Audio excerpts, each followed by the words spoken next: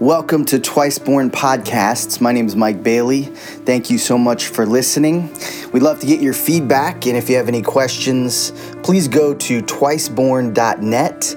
You can also find us on social media. I hope that you find this podcast helpful and informative. God bless. Today we're looking at chapter 14.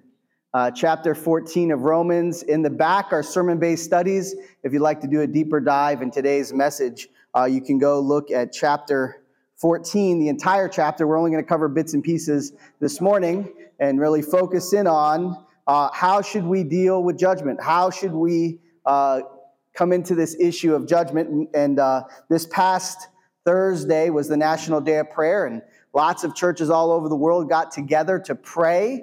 And lots of different groups of churches that have different traditions, different practices, different approaches, different styles. They all got together and they worshiped together and they went to pray together as a unified body.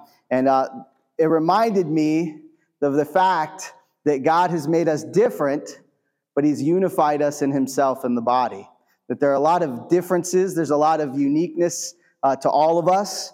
And yet He calls us to be one. Just like the body has many parts, yet they're unified in one body.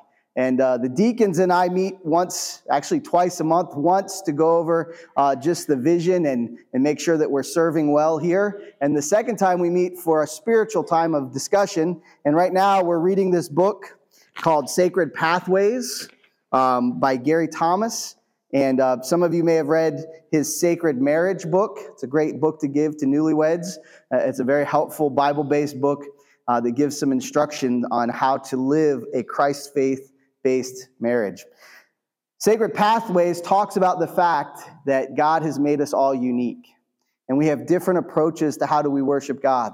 And I think one of the challenges we've come up to in the church is that if another church does it in a different way or someone seeks God in a different way, that we're very quick to criticize or to undermine something because it's not how we approach God or it's not how we feel comfortable approaching Him. And so there's actually 9 different ways that Gary Thomas kind of dives into. Different churches have different traditions, different ways they do it. One is a naturalist. How many of you enjoy going to the beach or going to the mountains, or just walking down a path, and you can sense the love of God? You sense His creative order. You sense the power and awe and wonder of nature. And for many people, to go into nature is really a time away with the Lord. And so to encourage those, if that's something that God has instilled in your heart, He's given it to you as a passion, then that is what He wants you to do. He wants you to go and engage in that. And so for many people, just being out on the water or going into the mountain or going down a pathway in the woods is very, very spiritual in the sense that you're growing close to God through it. And so, yes, you don't want to neglect meeting together as we do right now. The ocean doesn't become your church and the mountain doesn't become your church, but you have the opportunity, and I would say take that opportunity if that is an area that you have a passion for, and to do that. And I think we need to be very careful that we don't undermine people that feel closer to God in nature. They feel a sense of awe and wonder when they're in nature. Sensates are those who enjoy the senses, visual, like you look around this room and you're taking that in, and maybe you grew up and there were certain things, stained glass windows. Some of you grew up in churches that had stained glass windows. Some of you had murals. Some of you had different things within the church that meant a lot to you. And for someone to put those things down would hurt you. And the same would be true of someone else, right? And so I think sometimes we can be critical of things just because it's not the thing that I would be most interested in or the thing that makes me the most committed to God, but it's there. And I think it's important that we do our very best in these areas. Traditionalists, many of you grew up in a church that had traditions that meant a lot to you. Traditions that helped you feel that God was with you and He was guiding you and gave you comfort and gave you peace. And many of the things we do. You know, when Jesus ascended into heaven, before He went, we know in Matthew 28, He said, "Therefore go into the entire world, to every nation, and teach them to observe all that I have commanded you, baptizing them in the name of the Father, the Son, and the Holy Spirit. Make them disciples, and I'll be with you to the very end of the age." He did not say, Go start on Sunday, be in a building that has a steeple with a cross. Make sure you sing this type of music, that you start at 11 and you get done at noon before the other churches so you can get to lunch. Jesus did not have a prescript of all the things we should do to be his church. These are things traditions that grew out of time. People said, what would be the best time for us to meet? The disciples chose Sunday because that was the resurrection of Christ. Not because Jesus said do this on Sunday, but because it was the resurrection of Christ. Because for their whole life, Saturday was Sabbath. Actually, not even Sabbath. Sundown Friday to sundown Saturday was Sabbath. And so these are traditions, and we need to recognize that these were things that God stirred in their heart, traditions that became important and powerful. But the tradition did not become sacred. The tradition was a way of connecting with God and worshiping God. And we need to be careful that we don't judge traditions, but that also we don't worship traditions. But we recognize there's a benefit, and for some people, it is a very important part of their walk with the Lord. And maybe you're here today and say, part of the tradition of singing a hymn or being in a church like this means a lot to me. I value it. It's important. And I believe we honor that. And we believe that that's something that God has done for his glory. There's the aesthetic, the person who likes the simplicity, a simple faith, not a complex faith, something of times of prayer and times of meditation, times of inward considering what God is doing on the inward man, and then what he's calling us to do on the outward. There's the activists. How many of you know an activist? Someone who loves to get into the political field. They love to argue. They love to just debate their neighbor about different topics. This is a tough one because I didn't really think about it, but it really is. Some people get their most energy in life out of being activists. And sometimes God puts that in a person so they'll stand for righteousness. And so we should be careful that we don't attack the person because that is the way that God's working. But the person also needs to realize that we're to do everything in love and graciousness and compassion. And so there's these two sides, right? It's important. It is a way of worshiping God. It is a way of standing for truth and righteousness, and yet there's also the side of it where there needs to be humility. But I am not called to judge that person because I am not the judge. And we also see here, he talks about the caregiver. Some of you gain the most amount of life and energy in your spiritual walk with the Lord when you're taking care of someone. We have those that come here on Tuesday and they work within the food pantry and they get energy to life and they walk away thinking this was a great day. Caregiving is important. Some of you, your whole lives, you've caregived, either for children or for a parent or for someone who is ill. And that is something that is part of your makeup, and that this is what God has created you to do. And to not do it would be to neglect something that God has placed within you. And so caregiving is a way of worship. Now, you can overdo that as well. But we are not to judge, we're not to criticize, but to see this as a way that God uses to worship him. There's the enthusiast who likes the mystery and the celebration. Some of you might have a grandkid or a young person in your life. They like to go to a dark room with a fog machine and loud music. And you say, how could this possibly be of God? But the truth is we need to be careful that we judge these things because there's no scripture that would back someone up who says that these are not of God.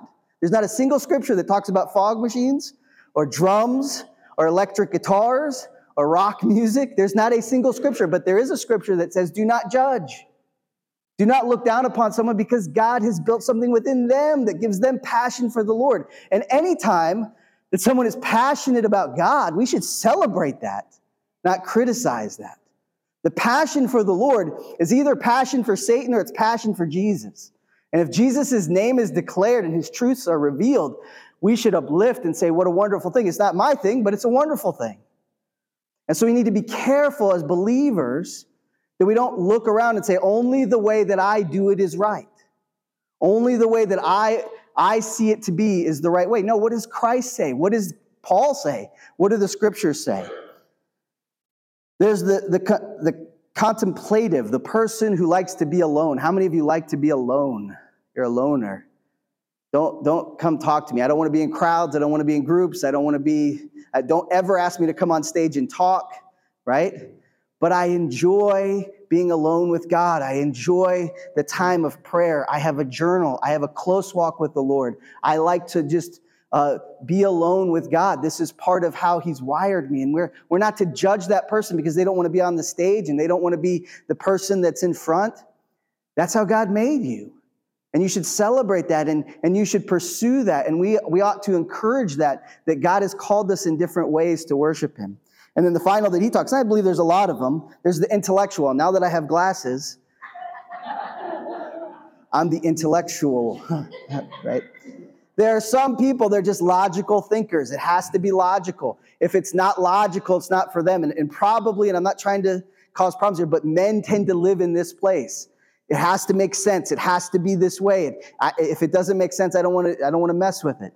And so there's those who get, when they learn about creation, or they learn about how the world works, or they learn about the truths of God's word and how they're actual and applicable and real, and you can study them and grow in them and learn and be educated in it. And you can spend your whole life pursuing knowing God more. That gives them a deeper walk with the Lord, and we should encourage that. And you might say, well, they don't have any emotion and they don't ever cry, or whatever it is about that type of person that does that. We're to encourage them and not belittle or attack, because it's just a different way that God makes us.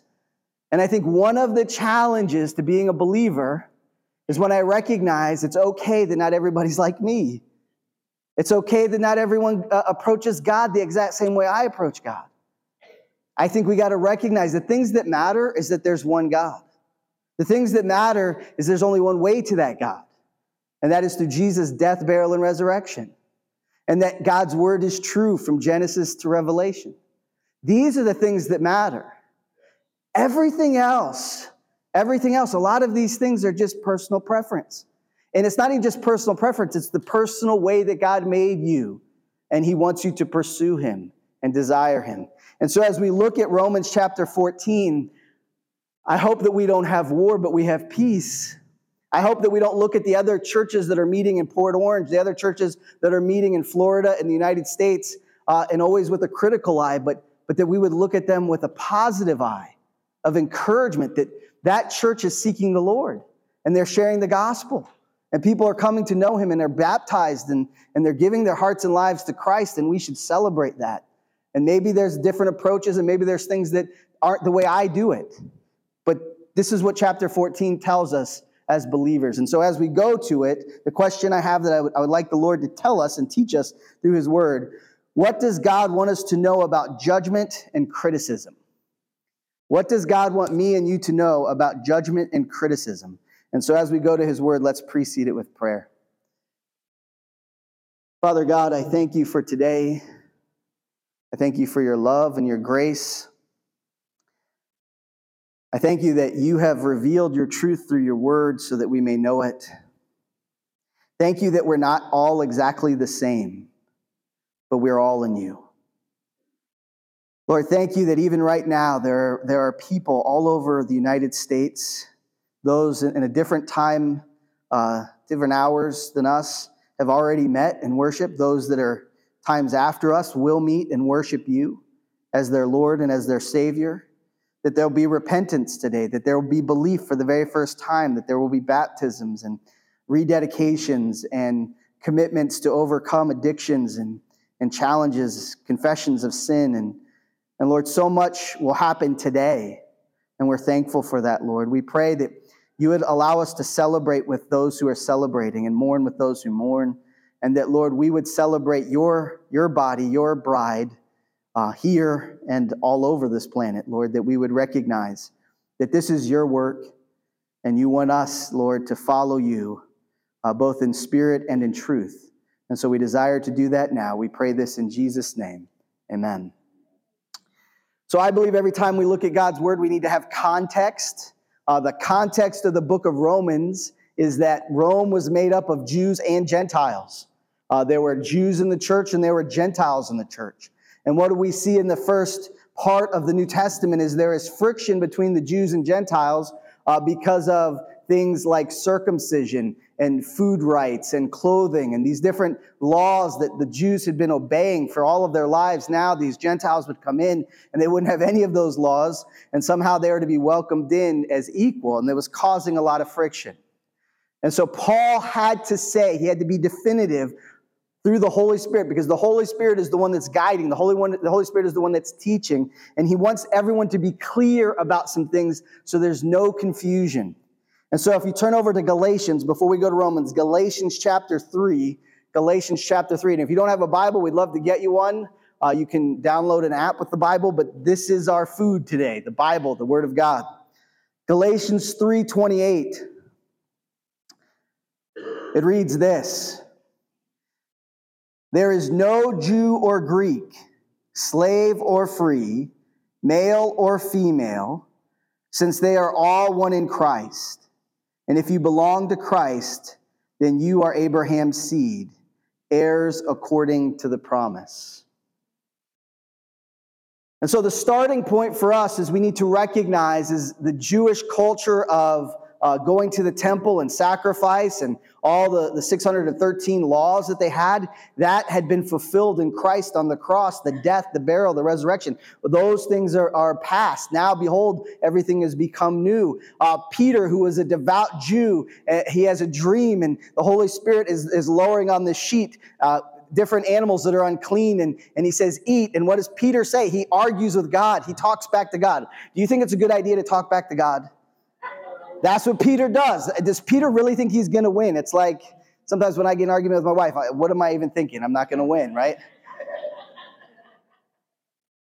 But he says, certainly not, Lord. I've never eaten any of those my entire life. And God says to him, what I have made clean, do not call unclean. What I have made holy, do not call unholy. And he says, there's a newness, Peter. Those things are no longer what you have to focus on. Now you must focus on loving me with all your heart, soul, mind, and strength, and loving your neighbor as yourself. All those laws were leading to this grace point.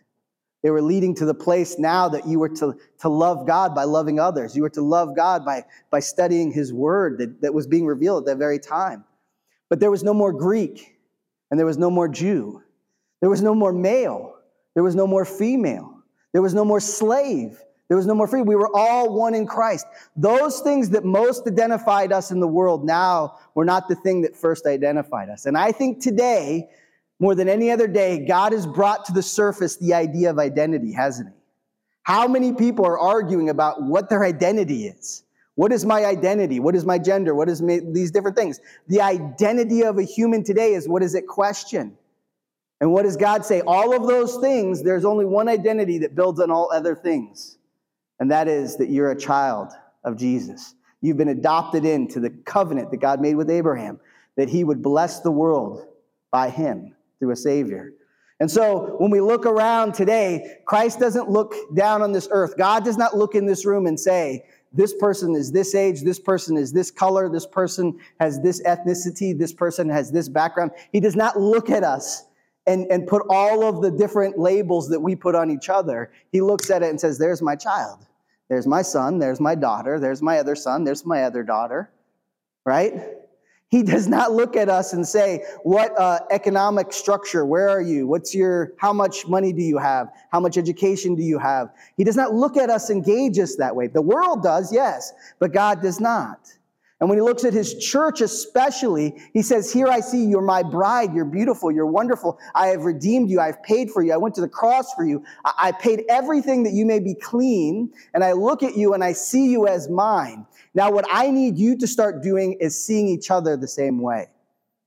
I need the church to not look at each other and judge each other and criticize each other and look for what's wrong, but look to uplift and encourage and support. This is not easy. Because our tendency through our flesh and sin is to be critical and to undermine and to attack and to challenge. And so that leads us, there was an issue between judgment between the Jews and the Gentiles, leads us to the question of Romans 14. Here's what Romans 14, verse 10 says. But you, who's he talking about? Everybody, but mostly here he's speaking to the church in Rome. Why do you judge your brothers and sisters? Asks a question. Why are you judging your brothers and sisters? Or you, he goes a little bit further, why do you despise your brother or sister? You see how that escalates. He says, first, why do you judge everyone else in the church? Why do you look at them like the world looks at them, tall, short, rich, poor? Why are you using the same scale the world does to judge people that are your brothers and your sisters? These are your spiritual blood. These are the ones that have been covered with the blood of Christ. This is the bride. Why do you look around and judge them to determine whether they live up to your own idea of what should be? You are not the judge. You are the child of God. He is the judge. And we can fall into this trap, and I've fallen into the trap, and I've been in churches where people fall into the trap of becoming so judgmental about every little thing. I saw this person doing this. I can't believe that person would do that. How could they do this? How could they do that? I was in a church where at the end of the service, someone would come up to me and tell me how they didn't like what someone was wearing every single week. And I said, what did Jesus say to you? Was Jesus mad about what they were wearing? Or were you mad about what they were wearing? And this is, and I'm trying to say I struggle with this. But he doesn't even end there with judgment. Yes, there's judgment. It's part of our nature to judge each other. But then he says, why do you despise each other? Right? Why do you despise? You don't just judge, you despise them. Right? Some of the places where you go into a town, you want to find where probably there's been the greatest divisive thing is probably in the church. And people know, well, this church split because of this, and this church split because of that, and this church is known because they split about this, and you're not going to believe what they did. And you talk to one side and you talk to the other, and they hate each other more than they hate Satan. And this is not a new thing. This has been going on since Paul was writing to Rome. Why do you despise each other? Why are you allowing this level of dislike and hate come in your heart for someone who is your brother or your sister in Christ? That's a problem, would you agree? This is a problem that we see. And I don't sense that here as much, but it is always something that could be right under the surface. To believe that it's not anywhere, not even in our hearts at all, would be very foolish, wouldn't it? We need to protect against it. We need to be on our guard against it. We need to consider in this moment, do I really love the people of Christ? Do I really love my brothers and sisters? Do I really have a desire for the best for them? And I would look at them and want to encourage their walk and promote what's going on in their life that is good. And if there's something that needs to change, that I would lovingly help them and not criticize, judge, and hope that something falls apart for them. This is a real issue. This is something important for all of us to recognize. I ask myself, why do we struggle with giving grace to other believers? Why do we struggle so much to give grace to other believers? Why is that a struggle?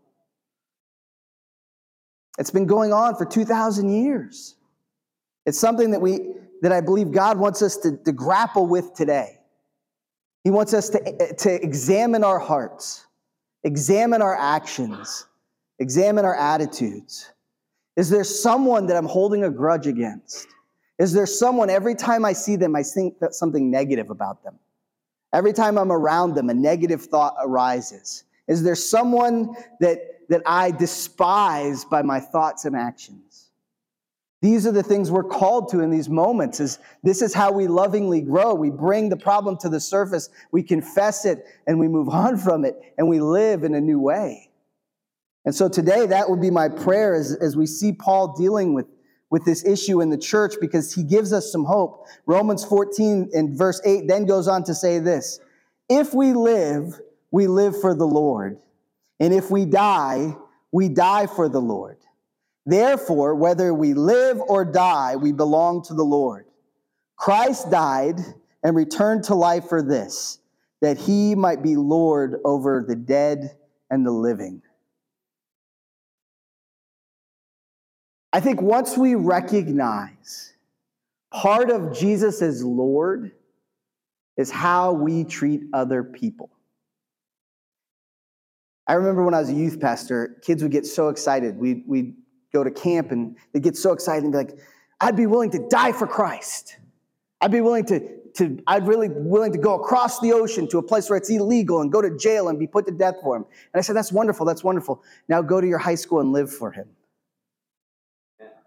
Right? Now start every day living for him. Right? To think about things that are yet to come, it can be easy to think big. But sometimes God brings it in close. Well, what about tomorrow? Are you going to live for him? Living for Christ means Lord over how you treat other people. It's saying Christ died for me that he would be all in all in me, meaning that he would saturate his life into every area, which was my views and opinions and how I treat other people. And maybe today I need to take my view of other people or my feelings towards other people and put it on that cross and let it die.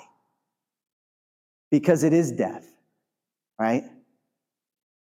And if I want to live for Christ, then I need to die to self. If I want to live like Christ, then I have to love those who hate me and treat with respect those who despitefully use me. Remember, he comes into Jerusalem knowing that he has to die on a cross. He willingly walks in and he says, nothing could be done here except God allows it and I allow it.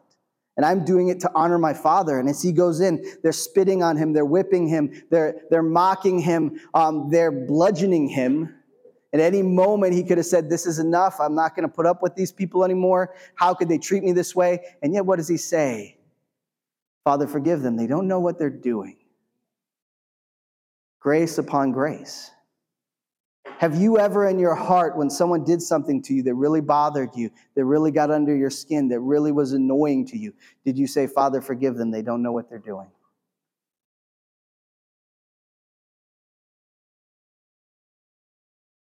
Have you ever considered in that moment that that's what calling him Lord means? That we are to give grace, even when grace isn't merited, even when grace isn't earned. This is what defines us. This is what Paul is writing to the Roman church about, because he knows that we all struggle with it. This is one of the easiest sermons to talk about and one of the toughest to actually do. Why? Because when I'm tired or I'm hungry or I'm stressed, things aren't going my way in a day, it's hard to love everybody. It's hard to give grace. It is hard to say, forgive them. They don't really know what they're doing. They don't know how that affected me. They don't know how that irritated me. But that's what we're called to do. That's what we're called to be like. That's the new life in Christ. That's the new way of following Christ in our lives. He goes on to say that he might be Lord over the dead and the living. He is Lord over all. Will we submit to that? It's interesting, this past week, how many of you recognize Cinco de Mayo at all? Right? So this is one of those holidays that everyone thinks differently about, right? Cinco de Mayo. I used to think it was the Day of the Dead. It's not the Day of the Dead. It isn't even the Mexican Revolution. It was just a battle they had that kind of turned the tide with the French and eventually led to Napoleon III leaving Mexico. But there are a lot of things I don't know about Mexico. How many of you are historians about Mexico? None of us, but yet you've heard of Cinco de Mayo because they put signs everywhere and all the bars have a great time for Cinco de Mayo, right? But when you study the history of Mexico, and I'm always like, something's happening, I want to know why. I'm one of those intellectuals. I said, why is this happening? Why are they having this celebration? Well, you see that man on the screen, Miguel Hidalgo.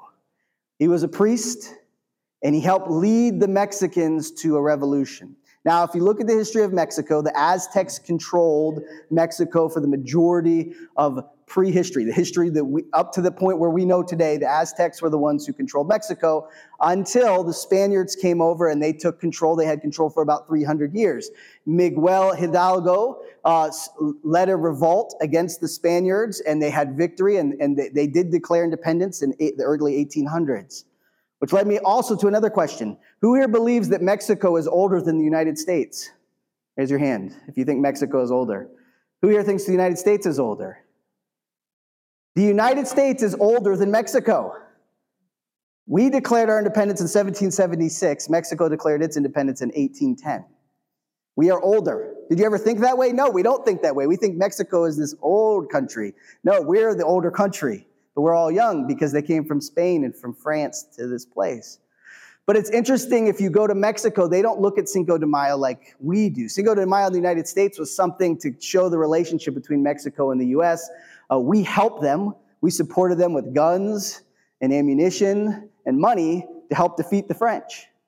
But the real thing, that if you go to Mexico, and I've been to Mexico City, I have friends that are missionaries in Mexico, Cinco de Mayo is a patriotic day to remember a patriotic person that sacrificed himself.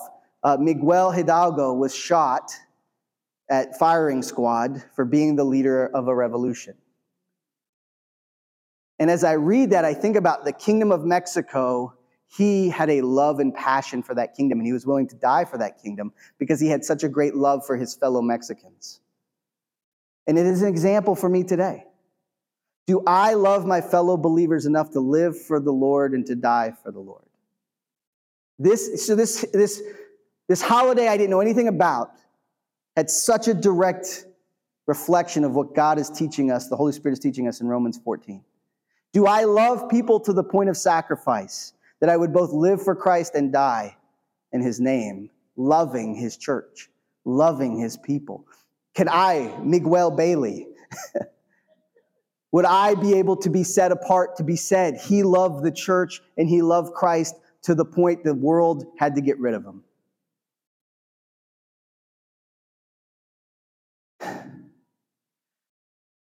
I found it's easy to love God's word and get smarter in it, but still not love people. Because loving people is messy. This priest Hidalgo, I guarantee, didn't love every Mexican, but he loved the Mexican people enough that he would give his life for them. This is what we're called to. It doesn't mean that you have to like everyone or like how every church operates or how every other Christian lives out their life, but you're called to have grace and you're called to love the church as a whole. And am I willing to do that today? Am I willing to let the Lord be at the very center of who I am? Because we have something worth living for and we have something worth dying for. You and I in this room, if you know Christ, if you confessed and believed, you have something to live for today and you have something to die for today. Are you committed? The way that you show that that's your view, that that's your faith, that that's your belief, is how you treat the other believers. They will know that you are my children. They will know that you are my disciples because you have love for one another, because you love each other. Not because you're smarter, not because you're more established, not because of any of these things, where you were born, who you were born to, what traditions you have. No, your love for each other is so valuable and so important. Romans 14:11 says, "As I live, says the Lord, every knee will bow to me, and every tongue will give praise to God. So then, each of us will give an account for himself to God." The number one reason you shouldn't judge anyone is because you're going to be judged. Judge not, lest ye be judged. Judge people to the level of you want to be judged. So that if we think of this room as a courtroom, imagine this for a moment. This is a courtroom. The judge has not yet come in. His gavel is sitting here. There's his desk and his seat. The jury is over here. Those who have come to watch the court trial are out there. And you're sitting here. What would happen if you went to a U.S. court? I was in the one over in Orlando. I got called for jury duty. You don't mess around, right? But what if I got up and went and sat in the judge's seat? And I said, "All rise. The Honorable Mike Bailey is proceeding today." What would happen to me? What would happen to you? You see, the problem is too many times in life, that's what we're doing.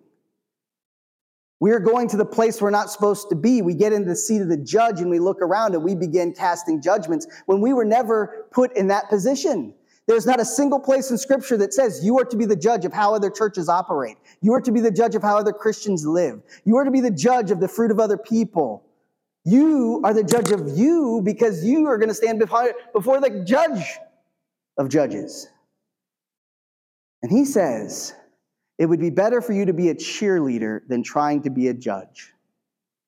It would be better that all you ever did is cheered people on in their walk for Christ and say, keep going, go that way. Hey, you might be going the wrong way. Go the right way. Go the right way. You are doing the right thing. Keep it going. Keep going. Than for you to sit in the seat of the judge. Do you know what I hear so much from people when I go around and talk to them about church? What do they say about us? What do they say about us? What is our identity in the culture? What are we known for? Those Christians are so non-judgmental. Is that what they say? No, they say those Christians are so judgmental. Listen, yes, there is a judge, and yes, every sin that is ever committed will be held in account. And only those sins covered by the blood of Christ will be redeemed. They will no longer be costly or set into judgment. But those sins that have not been redeemed will be judged. That is one of the wondrous things of God, that everything will be made right through judgment and his wrath and his holiness.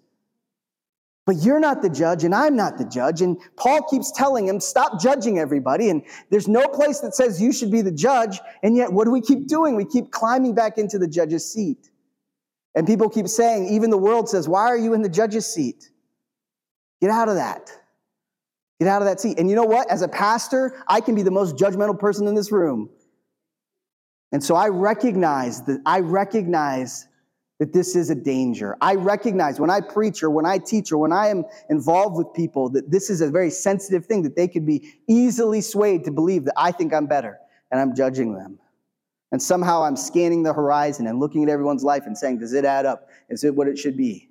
Instead of scanning the horizon, who is sick and needs Christ that I can share? Who's doing great things for the Lord that I can encourage to keep going and not give up and not quit? Who's about to give up? They need an encouraging word. They need the gospel in their life. They need hope today. Who's in this room is holding on to something they should let go so they can have victory and grace and peace and rest? This is what we're called to. This is what Romans 14 is all about.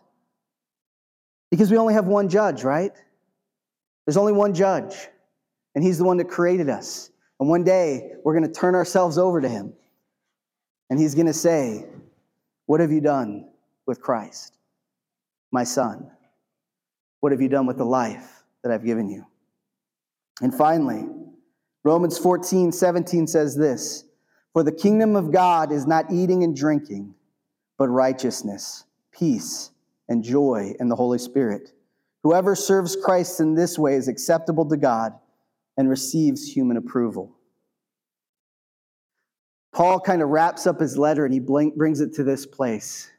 He says, yes, judging at some points can feel really good because you're setting things right, you're setting a standard right, but the truth is, in the end, what is right is that you are righteous before the Lord, that you have the joy of the Holy Spirit, that you are guided by the Holy Spirit.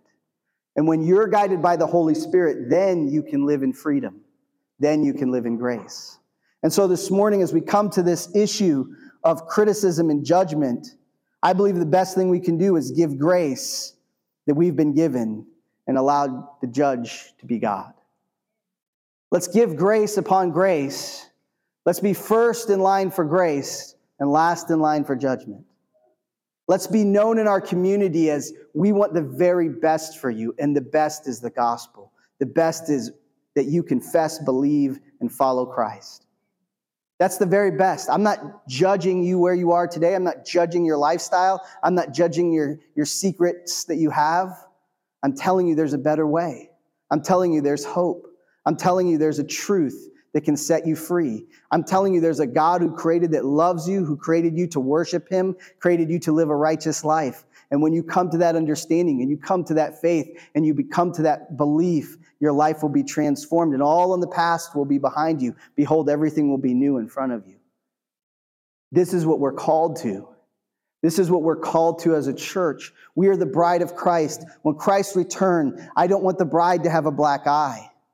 I don't want the bride to have a ripped dress. I don't want the bride to limp her way in to the wedding. See, if we're beating each other up, we are the bride. We're the bride. If you're beating other people up, you're beating up the bride of Christ. She needs to be beautiful when he returns. You know how you make a beautiful bride? You support, you encourage, you uplift, you walk alongside, you challenge in a loving way so that things can be done right for the Lord. We want a beautiful bride when he returns. What are you and I doing to make this bride beautiful? If you don't know Christ as your Savior today, to come to know Christ is to be part of the bride. You become part of what he's come to bring to his home, to be part of him for the rest of eternity. And so it's so important. It's so important. And so here's 3 things I believe that will give us victory in this area. Number 1, confession.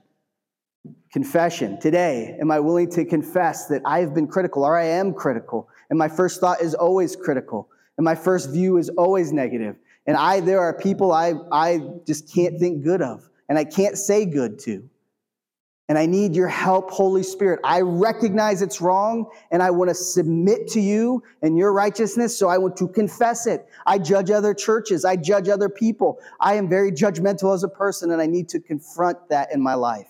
And I need to confess that to you today. So confession. Until we confess, we carry this baggage of sin that Christ has died for and wants to give us victory over.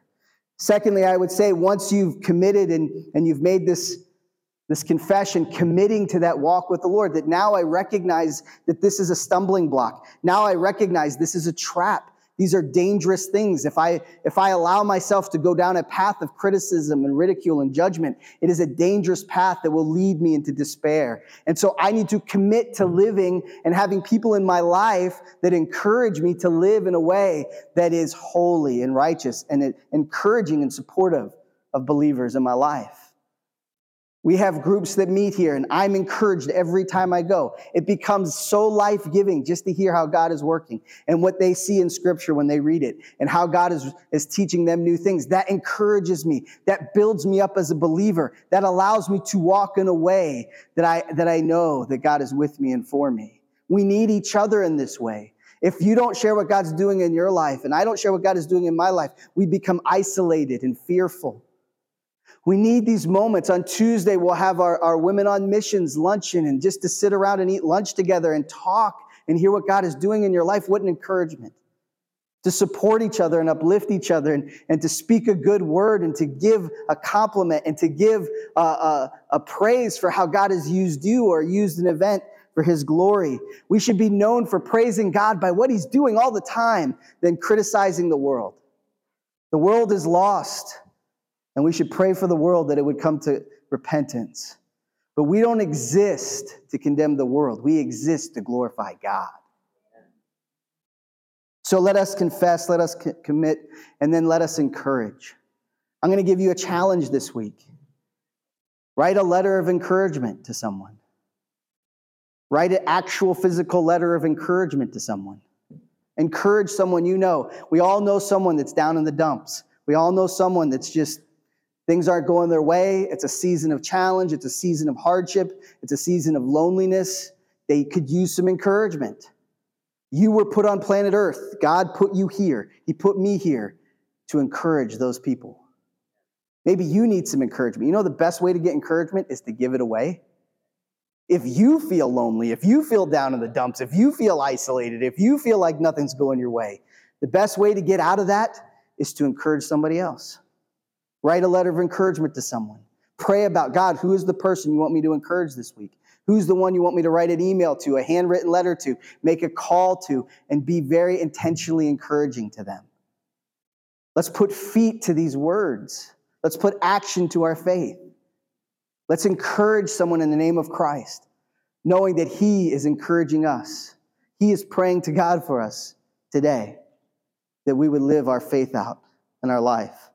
Would you make that commitment of encouragement? Would you make a commitment this week that we wouldn't be just hearers of these words, but that we would be doers?